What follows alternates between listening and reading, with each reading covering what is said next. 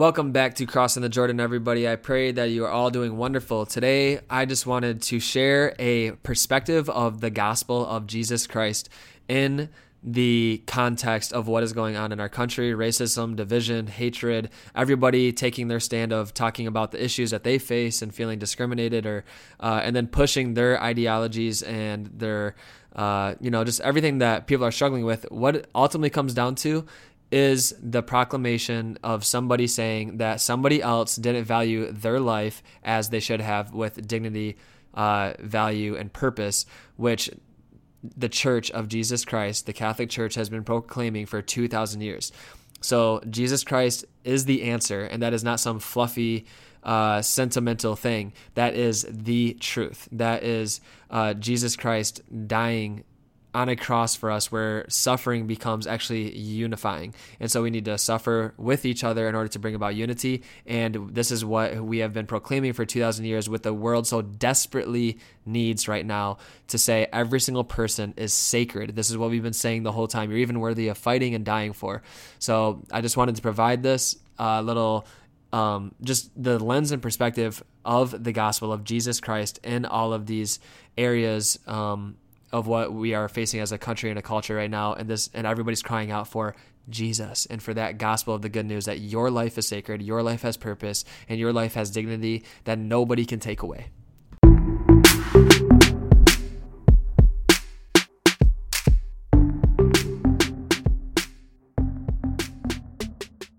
So over the past few months, I've had a chance of just reflecting in prayer and speaking with a few people. And I don't want to make it seem like I'm like this, proactive person. These are just discussions that I've had and people kind of like in passing. But I've spoke with people within the company that I work at, outside the company, and from different races. And I think that I can share a perspective of the gospel that is super helpful for what the world and the culture is crying out for.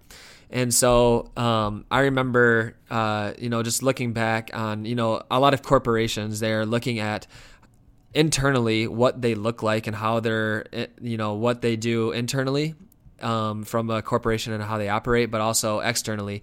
And it's been great to see the awakening of seeing corporations, large corporations, that have realized that they do not have a diverse leadership or diverse management and, employees.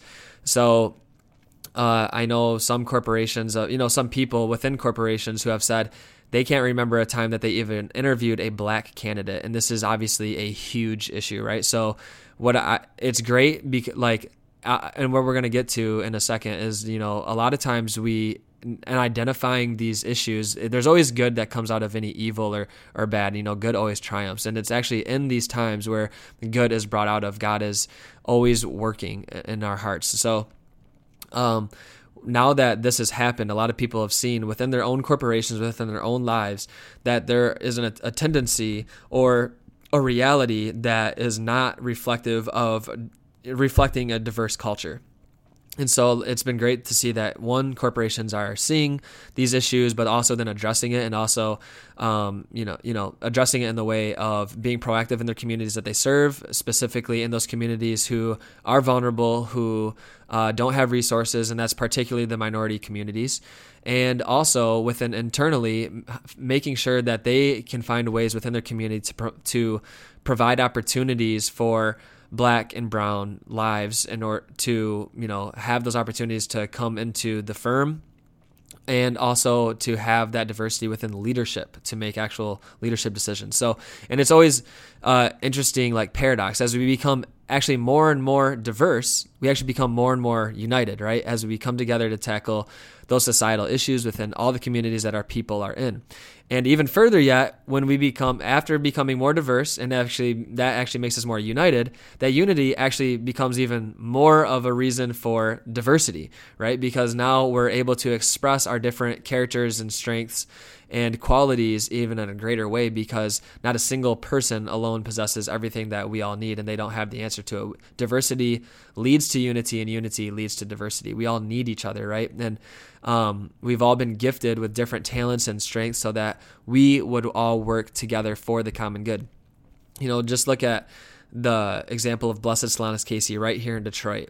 He was a very simple, humble, quiet man who didn't become the full priest that he wanted to. He was named a priest simplex because the community that he was in didn't find him smart, but that was only because he didn't know the language. So he had I think it was German. So he had to learn that whole language, and actually his IQ was super, super high. He's a very smart man, but he was a humble door greeter. And he started a soup kitchen that today feeds over 500,000 people and strives for education and addressing root issues of social justice. And Blessed Solanus Casey said, we were made, how good is our God who made us dependent upon each other. So we are all dependent upon each other, Scripture talks about it in 1 Corinthians about how we as a people in the church, we are the body of Christ. The eye cannot say to the hand, I have no need of you. We all need each other. We need to suffer with each other. And when one suffers, we all suffer. And when one is honored, we all rejoice, right? So, and that's true as the human family, as the human race. And so it's great when we can see those corporations making changes, becoming more and more diverse in order to become more and more unified. And that's also true for governments and policies. And those all do need to be changed and updated. That is for sure what we need to do. We're calling on people within our governments, within their policies, to make updates and changes that protect people and also ensure that a continuation of that protection happens. Just so, like, what's going on right now with the police force is that, they could have more and more education, more and more training going into the field. So then there's not people that have been trained for, less than a few months and then go out there with a gun and a taser, right? So, and then there's laws in place right now that need to be changed because they protect cops who have murdered or abused their authority on other people unjustly. They unjustly discriminated or they abused their power and authority, and they were not actually protecting people. They're actually harming people, and that needs to change. But we can't also, on the other extreme, we can't ever say that every single person within the police, like I just saw a sticker the other day that said Blue Lives Murder. That makes me so sad for the incredible police officers that we do have in our community, which is probably the majority of them. I don't know that for sure, but I can imagine the majority of them. But there are a lot of bad ones. There's bad people in every single corporation, organization, in the human race in general. So we shouldn't be labeling a whole sect or organization of people based on, a few people. But governments and policies do need to change. But ultimately, a government or policies or laws, they alone can never, ever fix the issues or give what our country and our culture is always crying out for. Our governments and policies can never answer for us. Go to the ultimate extreme, like Marxism, socialism, communism. They actually harm people when people place their entire hopes in the government to be the answers to their prayers or to be the answers. The governments and laws are not our God, right? So, and the governments and laws themselves can't change us. It's ultimately a heart issue. It is a human heart issue. I was speaking with an African-American manager at my firm, and this is what she said. She said it's ultimately a heart issue. Just because the speed limit says 55, it doesn't mean that I don't go 55. What happened to George Floyd, David McAtee, and others killed unjustly, those were actual violations of old laws and policies, even the old ones that should be updated. Those were still violations of what happened. And every single injustice is typically against a law. The law itself will never completely ratify the injustices that we see. The law and the government cannot solve the issue alone. It is the only change in the human heart. And this is why proclaiming the gospel and evangelizing and conversion of hearts is the only answer to the problems of our culture and our country. It's the change of a human heart. So it's not an either or of government and policies and a human heart. It's a both and. Yes, change policies, but the heart is the root. What happened to George Floyd, David McAtee, and other people who have been killed unjustly, that death, that murder was the culmination. It was the end of what was actually already harbored in the heart of another human being, seeing another human being with no dignity, no value, no purpose. So they didn't have any regard for their life, and they disregarded the value, the dignity of that person's life, right? So death and murder is just the culmination, but what actually rooted it was hatred in someone's heart. And so at the heart of every single issue in our country and our culture that's crying out for right now, and always has been throughout history, is that other humans didn't see another human being as having value or dignity. So this message, what I'm proclaiming right now, is not because of me. I don't have the answer, but I belong to a faith, the one holy Catholic and Apostolic Church, that has the answer of Jesus Christ. And this is history. History tends to repeat itself, and it's also just a personal experience of how my heart has changed from living in union with Jesus. So for 2,000 years, the church has been proclaiming that every person's life has value, dignity, purpose, and their life is sacred, regardless of what they can do for society or anybody, and regardless of their race, color, ethnicity, or even what they do. And not only that, but we're saying that every single life, no matter what, if you disability, race, ethnicity, language, limitations, capabilities, that what you do does not make you valuable. It is who you are. Not only that, but you're worthy of fighting and dying for. And out of that belief, out of the Catholic Church, out of that proclamation of the gospel that your life is worthy to die for, I will die for you, protecting and fighting for you. And out of that belief came, throughout the entire world, higher education, sciences, hospitals, orphanages, and push for human rights that respect the dignity of every human person. But the church has always been aware of, it's great to have all those in place, but guess what? It's also a change in the human heart, and that is what we want to address. It's creating environments such as higher education, sciences, hospitals, orphanages, governments, policies, laws to protect human rights, but it's also addressing the human heart, which is what is ultimately needed. So policy change, yes, human heart is even much more needed. It's a conversion of mind and heart. And, we live in a culture in general, not everybody, but in general, our culture is a very self-centered mentality to go in, what can I get for myself? And, we read a lot of self-help books and looking into all these ways how I can improve myself. It's very self-centered. And even, and this is different. I'm not saying, corporations should be serving the people and not vice versa. The people within the corporation should be serving their communities, right? But just as an example, an illustration is that what I work in as a CPA, I'm in a big public accounting firm. Typically what people do, and this is my thinking when starting too, is that I'm going to work for 2 years and then leave. I'm using something in order to better myself, to get to better places, right? To move onward. And that in itself is not bad because, it's a corporation and not a person, but I just want to illustrate the mentality of what we have. And that's both conscious and unconscious. That was very unconscious to me. I'm not thinking that I'm a self-centered, selfish person when I thought that. But a lot of these things come back to our culture preaches we're self-made, self-centered mentality, selfish. What can I get for myself, and don't trust others, don't, help others out. And that's what our culture and our country is proclaiming now, and it is detrimental to ourselves. We're hurting ourselves because we're not called to be served, but to serve. And in that serving, we actually find true virtue and unity and love that we all long for. And I remember somebody said, children aren't born hating; they learn it, right? So, and then on another note, a white person said, not only did I not know that this happened is because I didn't experience it, but I just didn't know that it happened in general, like this racism and stuff like that. Because I grew up in a city or a town that was all white or primarily white, and so I didn't see these issues, right? So people, I just didn't see it. And then another interesting take on it was I was speaking to a 40-year-old friend of mine who's white. He grew up in the 80s. And he was taught, this is after, the civil rights movement and everything, he was taught not to see color. But he had a very interesting take. He said, not to see color, that's a nice sentiment and all.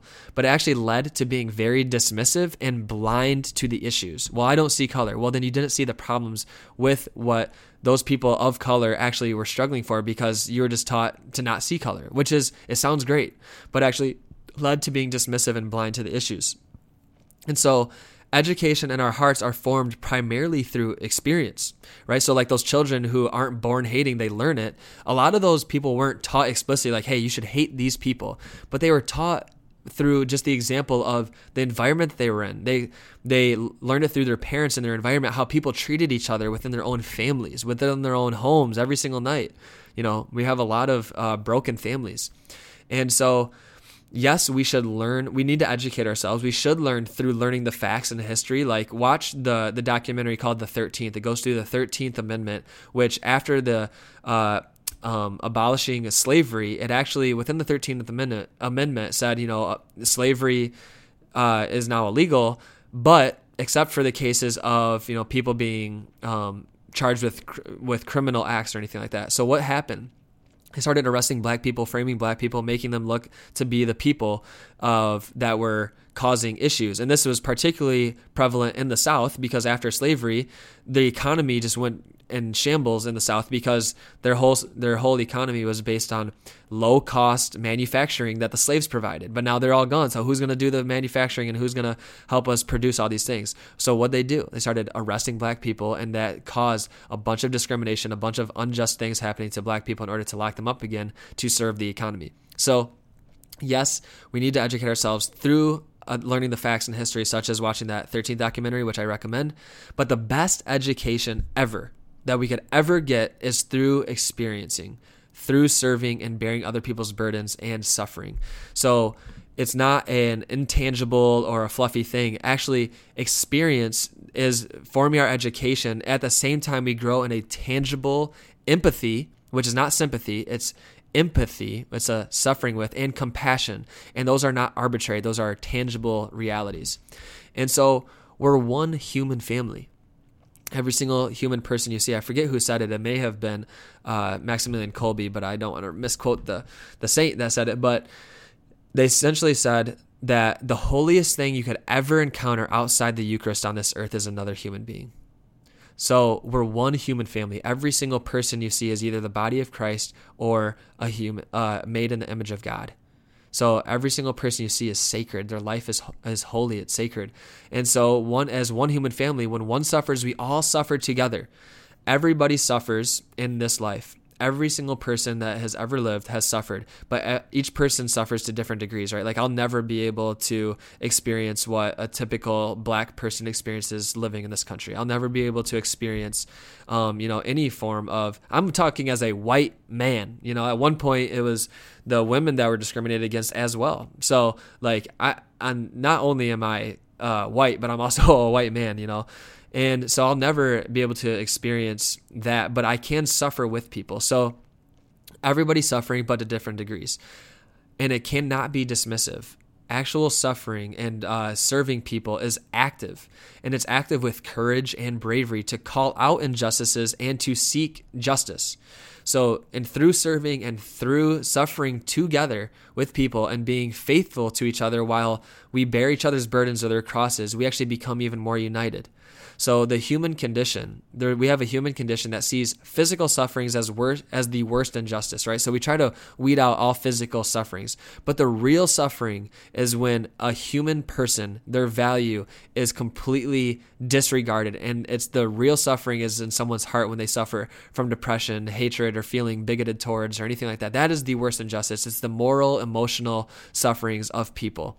A physical suffering that we see, it's easy to see, and then so we react to that. But the worst sufferings is in people's hearts when they're hurt from other people, when people's lives aren't valued as they should be. So we should have a just anger when we see these injustices, right? So we strive for that justice. We should have a just anger, but do not let that anger settle on you. We should be moved out of love. Actually, in love, we actually see the injustices, right? And that's what should motivate us. So when we see the injustices, it should be seen from love. And when we strive for justice, we should be moving out of love. The motivation needs to always be rooted in authentic love, to begin in love, continue in love, and to end in love for each other. In true, authentic love, the culture in the world, what they proclaim right now, the culture in our country, what they say love is, it's just a feeling. That is not what love is. True, authentic love is truth and compassion. Truth is acknowledging reality. Compassion literally comes from the root words of to suffer with. And that's what true, authentic love is. Another definition of true, authentic love is from Pope John Paul II, is to will the good of the other.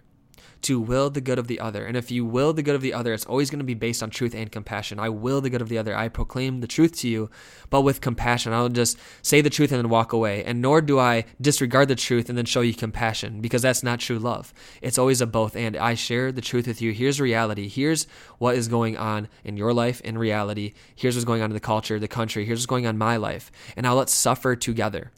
Let's actually have compassion. So growing in that authentic love, then the human heart will actually have true freedom within itself. And real freedom is not to do whatever we want, but it's to choose what we ought to choose, to do what we ought to do. And that's always choosing what's true, good, and beautiful.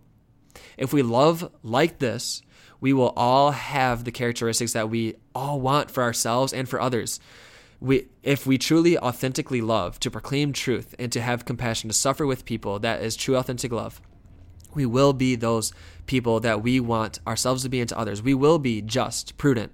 We'll have fortitude. We'll be temperate, kind, gentle, gracious, generous, meek, humble, patient, faithful, pure in heart, peacemaker, merciful, joyful, perseverant in the midst of adversity, to have joy, and to be forgiving, to be gracious. We will be all of those things if we truly have love. Love truly does fulfill all things. So we need, as a whole human race, every single human person needs an examination of their own hearts, their own lives, their own intentions, their own mindset for healing internally and to better love others. Experiences in our lives can impact our own hearts. Throughout our lives, we're wounded and we wound others, whether it's directly or indirectly. Just think of how all the feelings that you're feeling from all this that's going on in your family's life or in the country or the culture.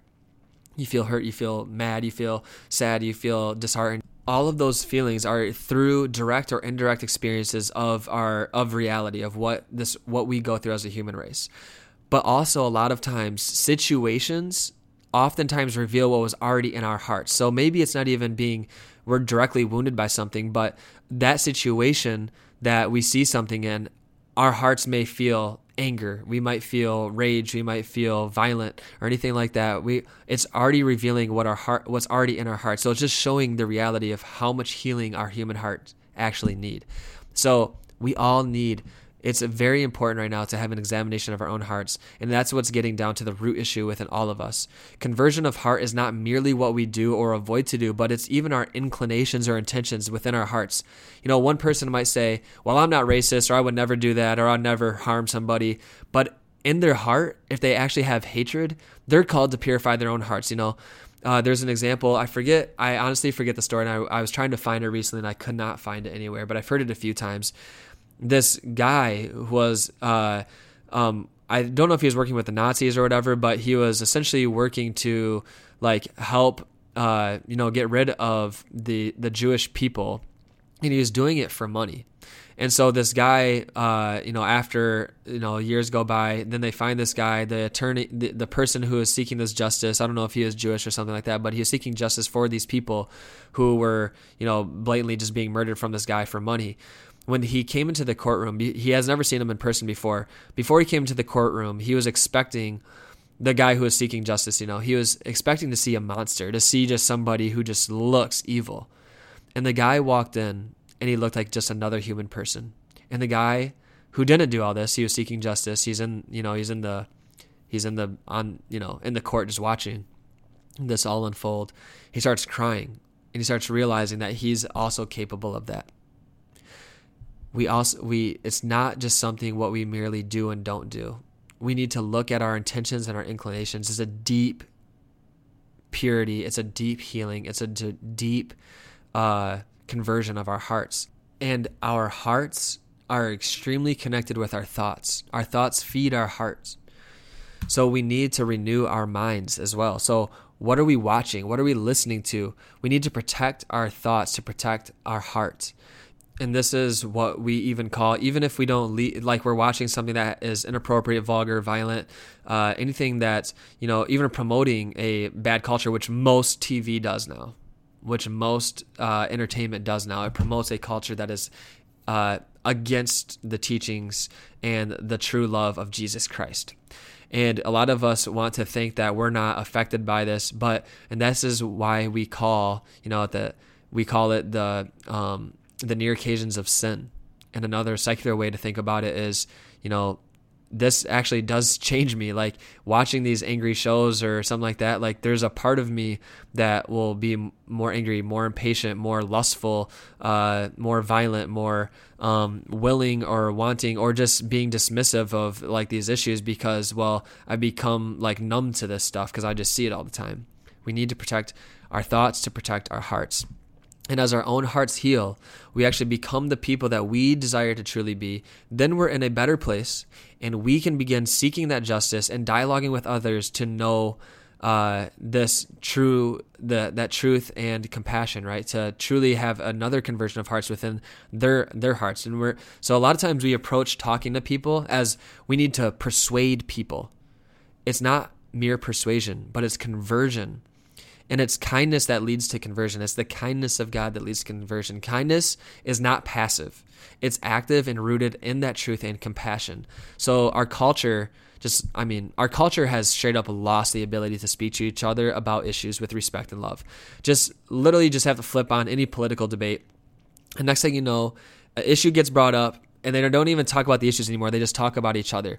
And we laugh about it and stuff, but we are just as bad. We do this all the time. This happens between us in private or in public, but it's not going to be on no TV or CNN or Fox News or anything like that. This happens to us. We don't know how to talk to each other with disagreements or anything like that to talk about something. So like our culture has come to say religion and politics, don't talk about it. Why? Because we can't figure out a way to respect each other and love each other when talking about these things. But G.K. Chesterton, he said, the world tells us politics and religion, don't speak about it, but those are the two most important things that we need to talk about, right?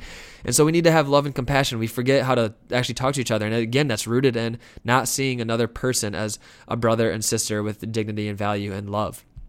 So, and we need to be able to have those open dialogues and to actually talk about issues while seeing each other as brothers and sisters with dignity and speaking with love and tenderness towards each other and address the actual issues. But again, if we're really rooted in authentic love, then we will seek the truth together in order to bring about greater good and for our human flourishing. And so right now, I just said a whole lot of things, and a lot of times just flip on any commercial or the news or anything like that. Like we might be angry, we might be feeling all these things, but a lot of us actually want to get more involved. Like, okay, what can I do? What can I do to serve these areas? What can I do to call out injustices or anything like that? And right now it's really hard because of quarantine. We can't serve our communities directly. Like we still can, but it's tough with quarantine. Some people might not be comfortable. We have families, like all that stuff.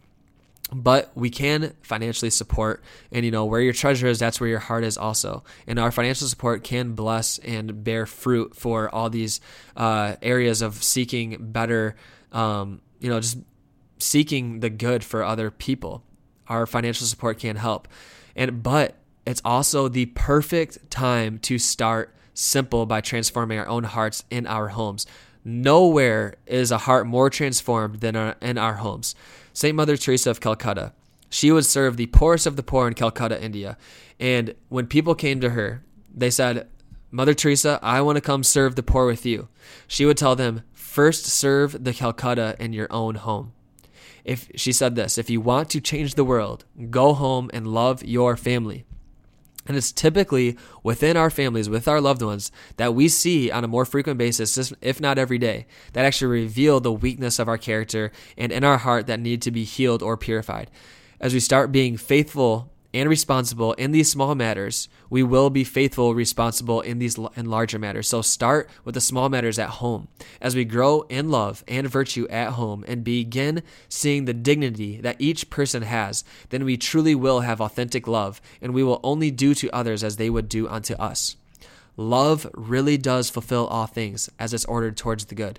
And through loving, not only will we grow for ourselves, but for our community, our children, and everybody around us will be impacted, and then we can begin seeing generational change that can authentically happen. But again, it begins with leading yourself first. Lead yourself first. It can be overwhelming to see the news and all the things in the world that we wish we could just solve or do it all ourselves, but lead yourself first. Before telling others how to live rightly, lead yourself first. Before trying to offer solutions, we can lead ourselves first. before looking to companies or governments, we can lead ourselves first. Before fixing anybody else, we can fix ourselves first. Be faithful in the small matters, and that starts right at home. And it's typically right at home. Like, I don't know about you guys, but it's always been the case in any family that I've ever known. It's typically within their own homes. They'll even point it out to each other. You're so nice to everybody else. Why aren't you nice to me? Why aren't you as friendly, as patient, as joyful, as sacrificial to me? And that is truly the revelation of the human heart right there. The people that we love the most, for whatever reason, we have the most difficult time actually loving and having compassion, being sacrificial in a joyful way of leading somebody else to know that they have dignity, value, and love. And this is a message for me too. And this is the transformation of the human heart that we all need. And out of all this, looking interiorly, seeing a transformation happen, and then leading others in this truth and compassion, and knowing that every single life is valuable, has dignity, has purpose, we should all have great hope right now. Greater good always comes out of all trials. Everything is redeemable. All evil is overcome by good. Martin Luther King Jr., he said, hate can't drive out hate, only love can do that. There will be a greater good that comes out of all of this, and it's happening right now, and we should all desire to be a part of that. And it all starts in each one of our own hearts. Look inside. Look inside. And the way you look inside the best is when you begin serving others, when you begin serving your loved ones, when you begin serving your wife, your husband, your children, your family, your grandma, your grandpa, your parents, your coworkers, your community. Serving others will begin revealing your own heart. To look interiorly, to transform your heart. A human heart has to be transformed. Laws, policies, they're great. That can never be the answer, and it will never be the answer. No matter what we say, we know we outlaw murder, but it still happens. We outlaw bank robberies, but it still happens. It's the change of a human heart. We are all in this together. Have great hope. You are loved. Every single person that you pass today and tomorrow and the next day and the next day, their life is sacred. Their life is sacred, has a purpose, it has value, it has dignity. Will you love it like that? Will we love it like that? Will I love it like that? Every single person I pass is the holiest thing I'll pass other than the Eucharist on this world. Will I treat it like that? So the takeaways from this: policies are great and needed. Conversion of heart is greater and is more necessary. We need to educate ourselves, and primarily and ideally educating ourselves through serving and suffering with others, with our brothers and sisters. And we need to inform and protect our thoughts and our hearts to grow in true love and virtue. Love greater in our families. That will help us grow individually and will impact our families, that we will reshape the future through generational change. And we need to have great hope and begin proclaiming the gospel of Jesus Christ, where peace and justice meet. Jesus is the answer, because he is the one who came fully while we were yet sinners. Christ died for us. He died for the ungodly.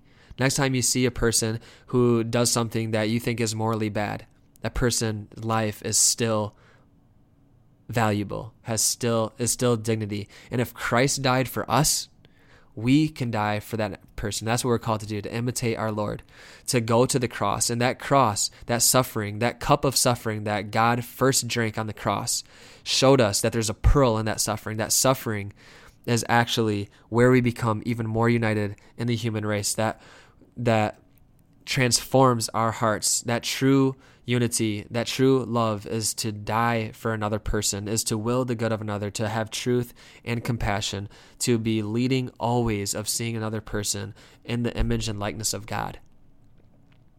And that is where all of our issues come. Every single person is pointing out all these injustices, all these things that are against the human dignity. They're seeing the cross, but they're not seeing the Savior. Will we proclaim the Savior to them, and then proclaim that they can be like him by a transformation of their lives, of their hearts, of their entire families, by the workings of the Holy Spirit? Will we proclaim Jesus like never before? Because Jesus is the only answer. The person of Jesus Christ is what every single person's heart desires, is needed. And that is what our culture and our world is crying out for, and yet they try to silence it even more. But will we be the light in the darkness? Will we be the salt of the earth? Let's get together, brothers and sisters, and let's have bold courage and love for another person and proclaim with zero shame Jesus Christ, the God-man who died on a cross for you, that says you are worthy of dying for, because that is what we all are longing for.